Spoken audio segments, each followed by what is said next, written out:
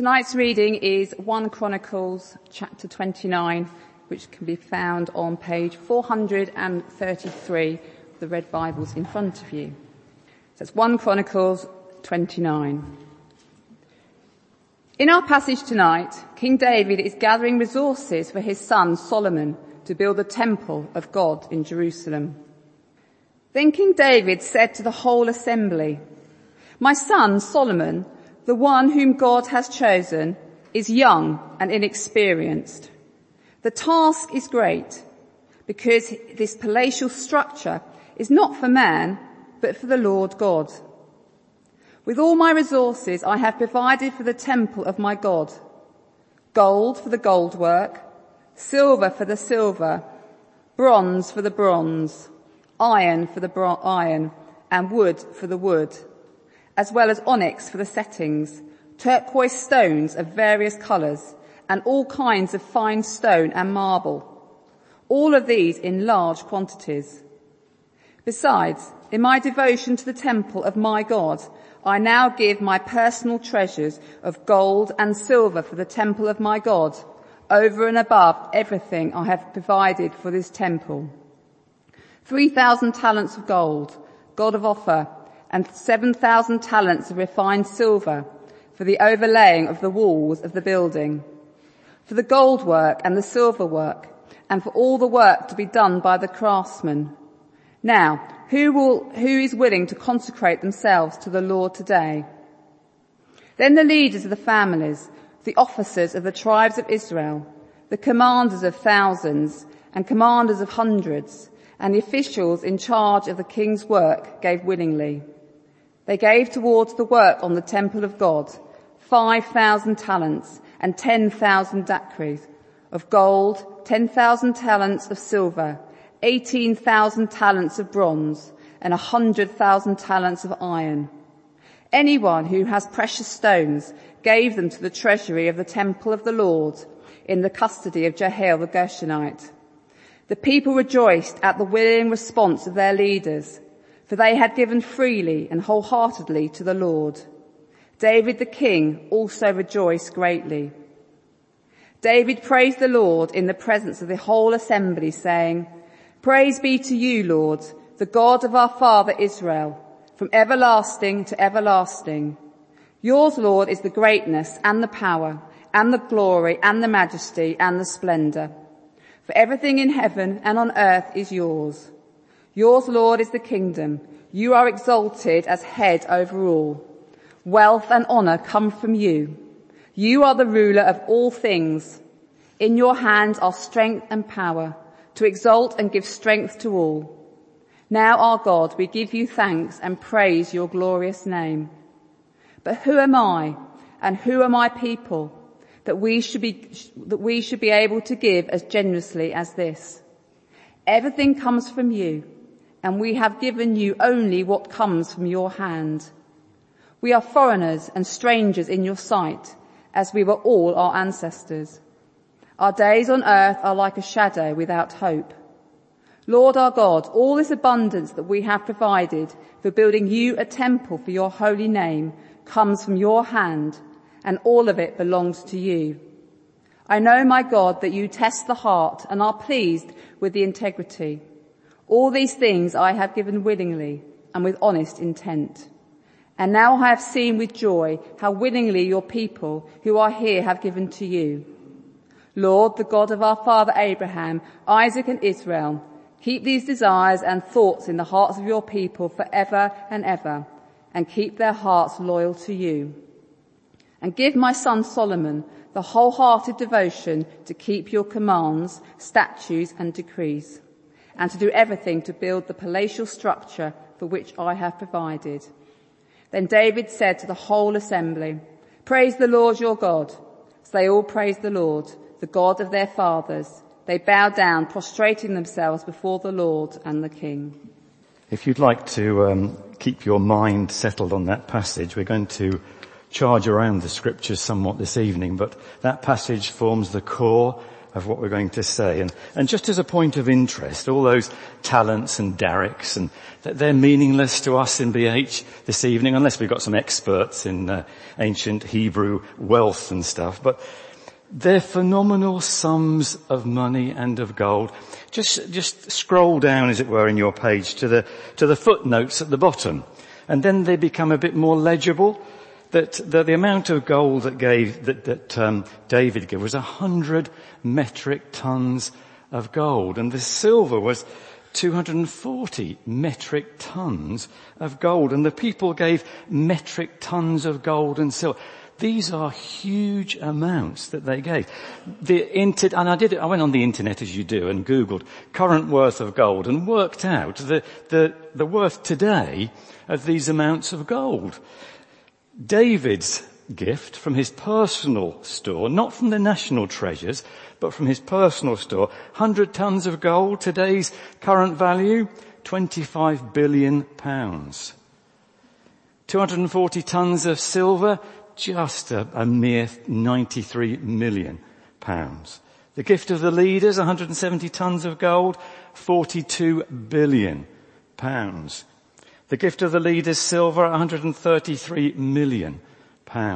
Total giving, give or take a few million, £68 billion. How glorious was that temple of God? And how amazing that David, at the end of his lovely prayer, says, who am I and who are we to be able to do this for you, O Lord?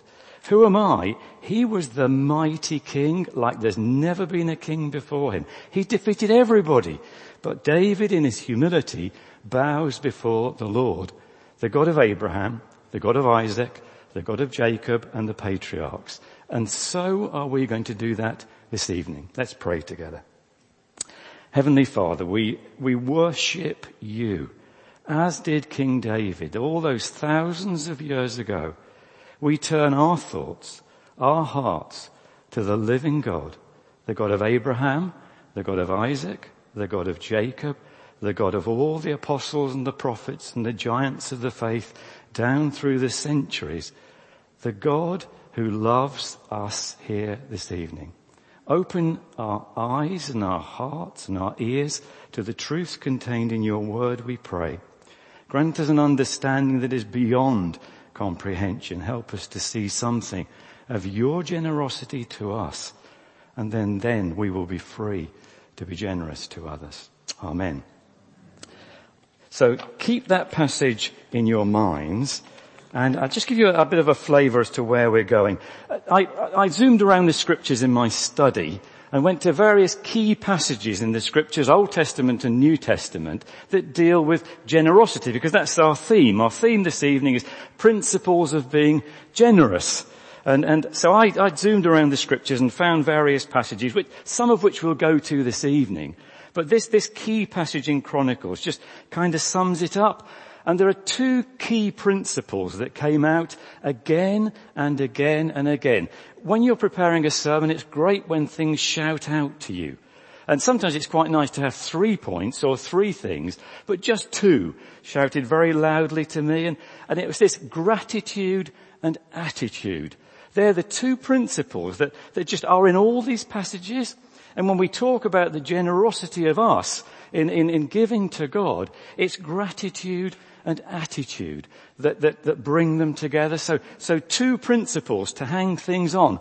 You can go home on this hot evening and remember the 2 principles, gratitude and attitude. They even sound the same. So that's where we're going to go this evening together, looking at various parts of Scripture. And just to give you an illustration to kind of bring this together too, hopefully this will help. As a young boy, I lived in a little village called Knipersley, spelt with a K, of all things, in North Staffordshire. And Knipersley was a very sweet little village right on the edge of the Pennines, but also on the edge of the potteries. So the industry wasn't far away, and neither was countryside. And I don't know, growing up in the 50s and 60s, life was just so much easier and so free. You went off for a day, nobody bothered about you, no phone to ring you, where are you, or anything like that. We just seemed to go for a day and disappear. And near where we lived, in this village of Knipersley, was a great big lake. called Knipersley Pool. And Knipersley Pool was a reservoir built in the 1800s to feed the various canals that were round about there. And Knipersley Pool was the attraction of all young boys. We were just there. It was we could climb the trees. We could do all the things we shouldn't do. And right at the end of Knipersley Pool, because it was a man-made structure, was a massive, great waterfall. It attracted boys like seagulls to a sewage pipe. We were there there's a man built a great big like curved edge to it. And it had a curved bowl. It must have been about 60 to 80, maybe 100 foot high. It was really high. And the water just thundered over. The overflow of this thundered down into a stream. And it was so lovely. And in the summer, it dried up and you could stand right on the edge of the waterfall and look over like that. And for us boys used to do that, stand on the edge. And not only did we look over, I shouldn't tell you this, but we also weed over the edge as well to see who could get the farthest without touching the bottom. But what I want to say is that's what little boys did in the 1950s and 60s. Is that Knipersley Pool, this big reservoir, fed this waterfall. The waterfall flowed over to the edge and fed what was a biggish stream at the bottom. That stream at the bottom is actually the head of the River Trent. The River Trent is the third largest river in England. So the River Trent that went on down to all these places, Stoke-on-Trent, Burton-on-Trent, Newark-on-Trent, was fed by this reservoir waterfall coming over and then going off into this stream. And the picture that I want to give you is that gratitude is that waterfall. Gratitude in our hearts is the overflow of what God has done for us. The Knipersley Pool, the reservoir, is the love of God shed abroad in our hearts by the Holy Spirit. This love enters us. And when we come to understand and realize what God has done, then it overflows, and it overflows a reservoir. An attitude is the river that flows its way through various cities and towns and provides industry for that. Our attitude takes the love of God, takes the generous love of God into our lives. It just does that. It's what happens when we're filled with the love of God. So that's the illustration. Hopefully it will give you an idea of where we're going to go. The love of God poured into our hearts, overflowing. And it overflows through gratitude. Gratitude is the reservoir. David's prayer in 1 Chronicles 29 was the sweetest prayer. Did you pick that up? Did you see the gratitude in it? David could stand there and say, Trump-like, look at me. Aren't I brilliant? I'm the best king that's ever been. I'm the richest king. I can afford to give billions of pounds to the construction of the temple. Here you go, Solomon. Here you go. But David, there was a real humility. David was full of gratitude, as he was in his heart, for what God had done. David could look back over a lifetime of knowing God, and the Psalms are that rich treasury of David taking us into his heart. And we can see the gratitude. We can almost see the waterfall outpouring through the Psalms of David's gratitude to God. And that's been a blessing to the church, that river down through the centuries, the millennia, hasn't it? How many of us are blessed by the Psalms of King David? I love Romans chapter 12. Romans chapter 12 is like the turnover. The Apostle Paul has been climbing this mountain of doctrine, just extolling the wonders of what God has done and explaining it. And in Romans chapter 12, he turns around and says, therefore, in the light of all this, in the light of what God has done, this is how you should live.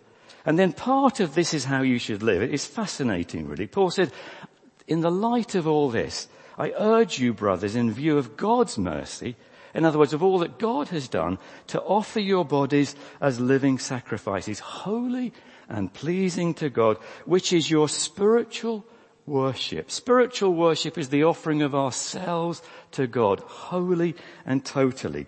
And then he gives us a list of what are the good things to do, what pleases God. And then in verse 8 he said, if it's encouraging, then encourage. If it's contributing to the needs of others, then do so generously. Give generously. Then in verse 13, the Apostle Paul says, in the light of all that God has done for us, share with God's people who are in need. This is what happens. This is the generosity working out. We turn from the mountaintop of Romans chapter 12, Romans chapter 11, really. Paul gets to the top and then he turns round and there's this lovely doxology at the end of chapter 11. And he says, oh, the riches of the mercy of God. So gratitude in the light of all that God has done for us and in us through Christ Jesus. This is how we respond. This is our worship. It's a worship of gratitude. Gratitude in our hearts. This is where gratitude starts from. It comes out of our hearts and flows out. And it goes through our minds because attitude is our mind. So it comes from our hearts, through our minds, out into the world. And so that's gratitude. Gratitude is something that fills our hearts. And our generosity must come from gratitude. It should be just there. In the light of all that God has done for us, then the gratitude should be there. It should flow like the waterfall that flowed out of Knipersley Pool. So first of all, gratitude. Secondly, attitude. And kids have attitude, teenagers have attitude, don't they? But we're talking here of a different kind of attitude. Little girls sometimes say, oh, she's got real attitude, that little girl, doesn't she? Or with your grandchildren, whatever.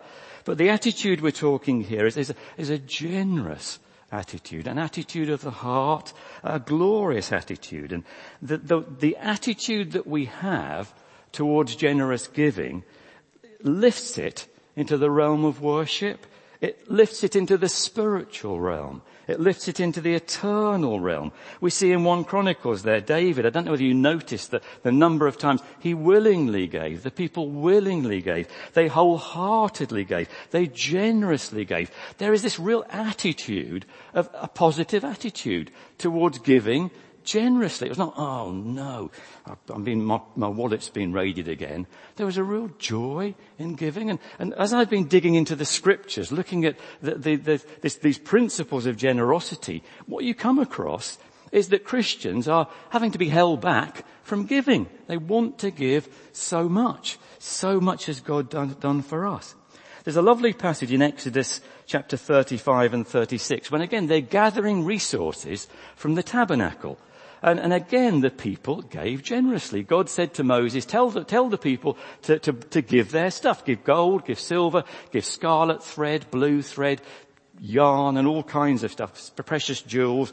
And the people didn't say, oh no, we just brought all that from Egypt. We want to keep it for ourselves. They gave generously.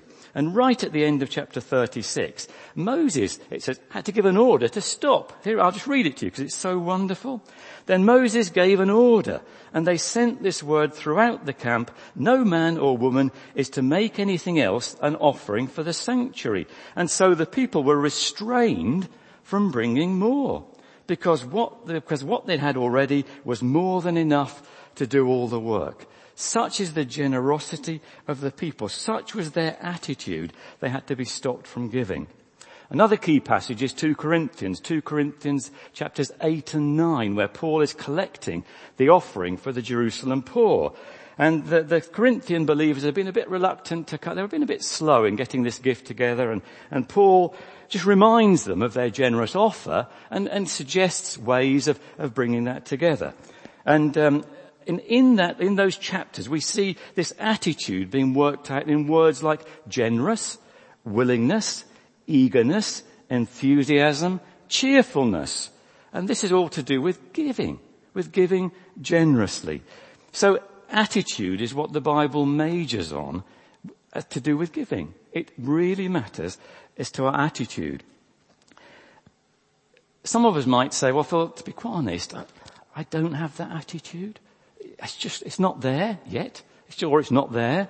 Then the Bible teaches, if that attitude isn't there, then don't give. Attitude has got to come from the gratitude of the heart, from the overflowing, because that's the spiritual worship that God seeks from his children. God loves a cheerful giver. That beautiful passage in 1 Corinthians, that passage on love. If I give all that I possess to the poor, but I have not love, then I gain nothing. So God loves a cheerful giver. We give willingly. We don't give grudgingly, nor do we give to boast. Look at me, aren't I wonderful? Look how much I have given. In 2 Corinthians 8:4, they urgently pleaded with us, the Macedonians. They urgently pleaded with us for the privilege of sharing in this service to the saints. Paul didn't have to urgently plead with them. They urgently pleaded with Paul. It's counterintuitive, isn't it? What? They had to plead with Paul. Please let us take part in this giving for the saints. It's such a joy. It's such a pleasure to give. So that's the gratitude. That's the attitude. They're the 2 points that we need to hang these things on. It's very hot tonight, isn't it? Are you all right? Are you still with me so far? Good. Yeah, that's okay. Good. Not, shake your heads if you're not, because these are such important things, and if we miss them, it's so sad, because here is a gateway to joy. Here is a gateway to knowing more of God. These are eternal things we're dealing with here. So hang on in there, okay? How can we apply this? How can we this evening apply this to us? Let me give you some practical principles. It's on our little sheet at the back. How can we practically learn this giving, this gratitude and this attitude? First of all, I've put, know God. King David, in here in Chronicles, King David knew God. He knew God very, very well. The Psalms again reveal that. One of my favourite Psalms is Psalm 27. I love it. And here is David extolling the wonder of God. And yet David in all his riches, when he says, one thing I desire, it's not to be having a greater kingdom. It's not to be victorious amongst all these Philistines and so on. But David's one desire was to gaze upon the beauty of the Lord, to dwell in his presence. This is what David said. One thing I desire, to dwell in your presence, to gaze upon your beauty. David knew God. The Psalms ooze that. The Psalms are wonderful. The Apostle Paul knew God, this hard-nosed Pharisee. He knew God.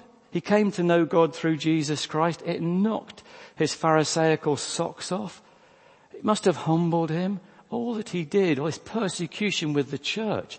Then he came to know the love of God through Jesus Christ. He gave himself wholeheartedly to the gospel of Christ.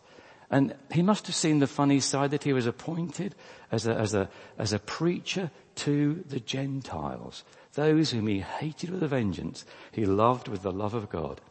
So Paul knew God. David knew God. The Philippians knew God. They knew him well. They gave out of their generosity. And I'm talking here of knowing God in its fullest sense. Knowing God theologically, knowing about him, reading the scriptures, reading the books and so on. But knowing God experientially too. Knowing God theologically can be a bit dry, a bit dull. It doesn't fill the reservoir. But knowing God spiritually by his Spirit, that just fills the reservoir. That's the wonderful thing. Knowing God and having him know us. And resting in that. He knows me. He knows all about me. He knows when I stand up and sit down. He knows my fears, my worries. He knows everything. He knows when I sin. Nothing in all creation is hidden from the sight of God. To us believers, that's great. We don't want to hide stuff. And when we do, we want him to know because we want him to sort us out again. So we need to know God. We come to know God through faith in Jesus Christ. It's the one little doorway that we come through faith, through repentance of our sins and faith in Christ. We come to know God. Do you know God in that way? Do you know God experientially, theologically? I'm losing my microphone here. I've never been on good terms with technology, but I'll do my best. So do you know God in that way? It's a living fellowship with the living God. Hopefully you some nods. Yes, we know him. Many of you older folks, I've known him all my life. It's the sweetest thing to know God. Youngsters, do you know God? Do you know God in this way? Do you know him experientially, theologically? Well, theologically you won't know him completely just yet. I'm just like in the shallows and I've been studying him for years. But the more you know, the more wonderful he is. being indwelt by the living God, by his Spirit, is the most wonderful thing. It really is a reservoir of goodness and grace. Giving is no sweat. It's not difficult. And the better we know him, the closer the walk, the greater will be the gratitude, and the sweeter will be the attitude when we know God.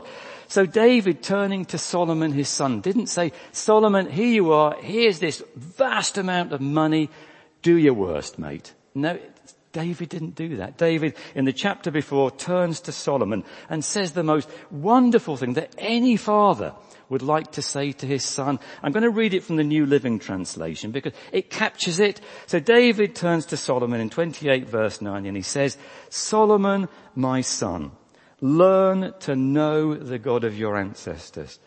Learn to know him intimately. Worship and serve him with your whole heart and a willing mind. For the Lord sees every heart and knows every plan and thought. If you seek him, you will find him. That's what David said to his son Solomon. That's what I urge you this evening. Seek the Lord.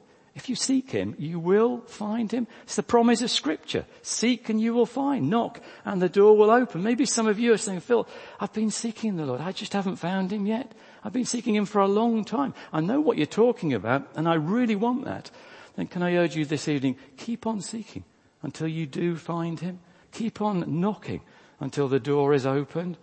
And when he does, then you will rejoice in the goodness and glory of God. So first principle, but practically we can put in our lives, know God. Get to know God. Walk with God in fellowship with him. Secondly, these are obvious. These are old school things. Know the Scriptures. Know the Bible. Get to know it well. Here you will find teaching on the mechanics of giving. Well, how much should I give? When should I give? The principles of giving. As you get to know the Scriptures, all these things are there. You will find them. The mechanics of Christian giving. The dynamics of Christian giving. It's all in the Scriptures. By knowing the Bible, you'll recognize the errors too. Prosperity gospel. When somebody talks about it, it sounds so right. But actually, as Phil said the other day, it's a poison.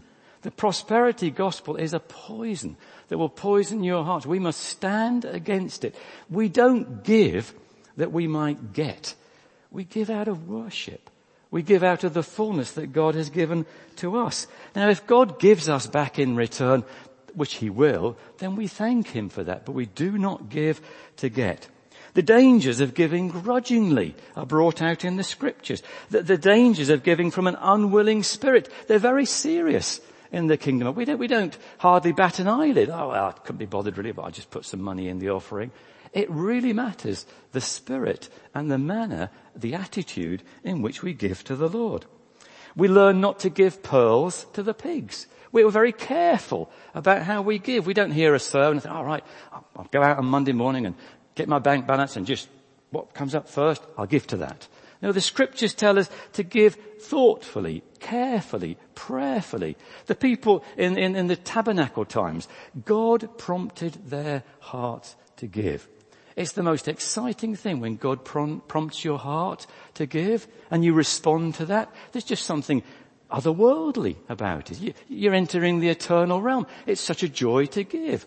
Is God prompting you to give in some way? Then respond in thankfulness to God. Maybe God's laid somebody on your heart. I'm not going to mention any names here, because that would be cruel of me to do that. But maybe God has and you're thinking about it.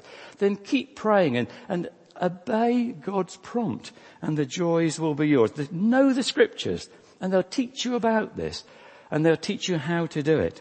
The example of the Philippians giving in 1 Corinthians 15, the collection and administration in 2 Corinthians. They're key passages. There's plenty there. Phil will point you in the right direction if you're not sure where to go on these things. So know God, know the Scriptures, and you will be generous. Knowing God leads to gratitude. Knowing the Bible gives us the right attitude. So to conclude, in the light of all that we learnt this evening, let us, here, 21st century UK Britain, South Coast, Hove, the congregation, the evening congregation of Bishop Hannington, known to God, loved by God. In the light of we've learnt this evening, let us be generous.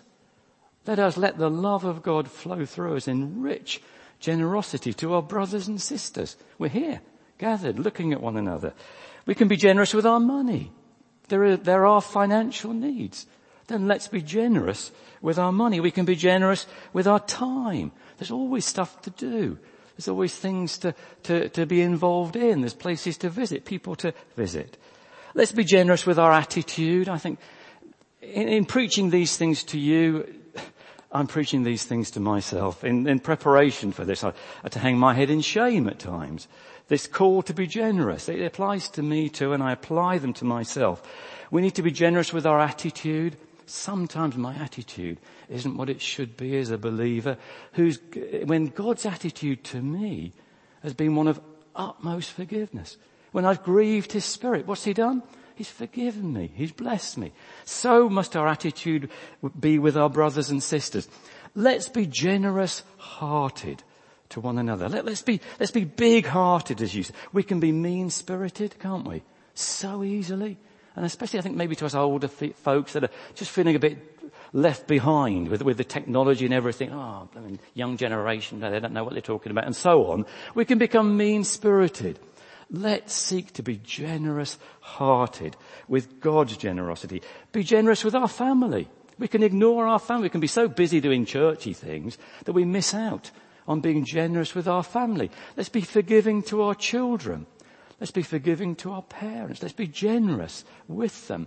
These are issues that will involve many people here this evening. Let's be generous in our attitude with our family, with our church family. Somebody upset you? Somebody trodden on your toes? It might have been even the person that's speaking at the front. Then I deeply apologize. I'm unaware of it, but I could well have done through my attitude. Let's be generous in our attitude to one another. Be generous in our attitude to the leadership. How hard they work for us under God. Shepherds of Christ, under shepherds. Be generous in our attitude to the leaders. Be generous with our talents, with our gifts, with our experience, with our skills. Lord, what have you given me to do? Be generous with them. Maybe you're good. I don't know. I've got a friend who's very good at practical things. He's so generous with them. When somebody comes up, oh, my heating's broken down, can you come and have a look at it? He doesn't go, oh no. He's generous and he's known for that. And when you speak to him, how can you do these things day after day, going around people's houses, helping them when they can get a plumber in or something? And he said, well, God has given me this ability to mend things. It's what I do. There's a real generousness in his heart. We can be like that. There is a prosperity gospel. The gospel, in some ways, has a prosperity to it. We give of our earthly riches, whatever they might be, monetary or in skills or whatever. We give of our earthly riches and we get heavenly treasures in return, treasures that will last forever, for eternity. We give, as they say, give what you cannot keep to gain what you cannot lose, is the famous phrase, isn't it? There is a prosperity gospel, but the prosperity will be revealed when Christ comes again in his glory, and when we will be prosperous in God, like we've got these billions of pounds of gold that David gave will be like little grains of sand compared to the glory that will be revealed in us. I love John Bunyan. I'm going to finish with John Bunyan. He said in his second part of the Pilgrim's Progress, there was a man and some did count him mad. The more he gave away, the more he had. One question before I close. What's your main ambition in life? Is it to be rich? Is it to be famous? Is it to be, I don't know, good at what you're doing, the best whatever you can do? Our number one ambition as Christians should be to please the Lord.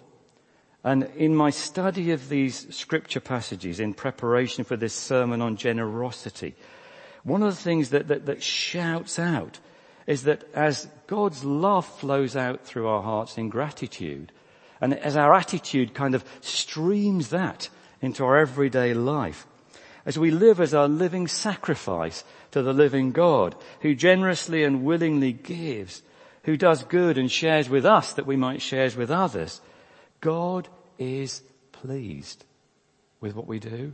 Isn't that good? We want to please God? Then have gratitude.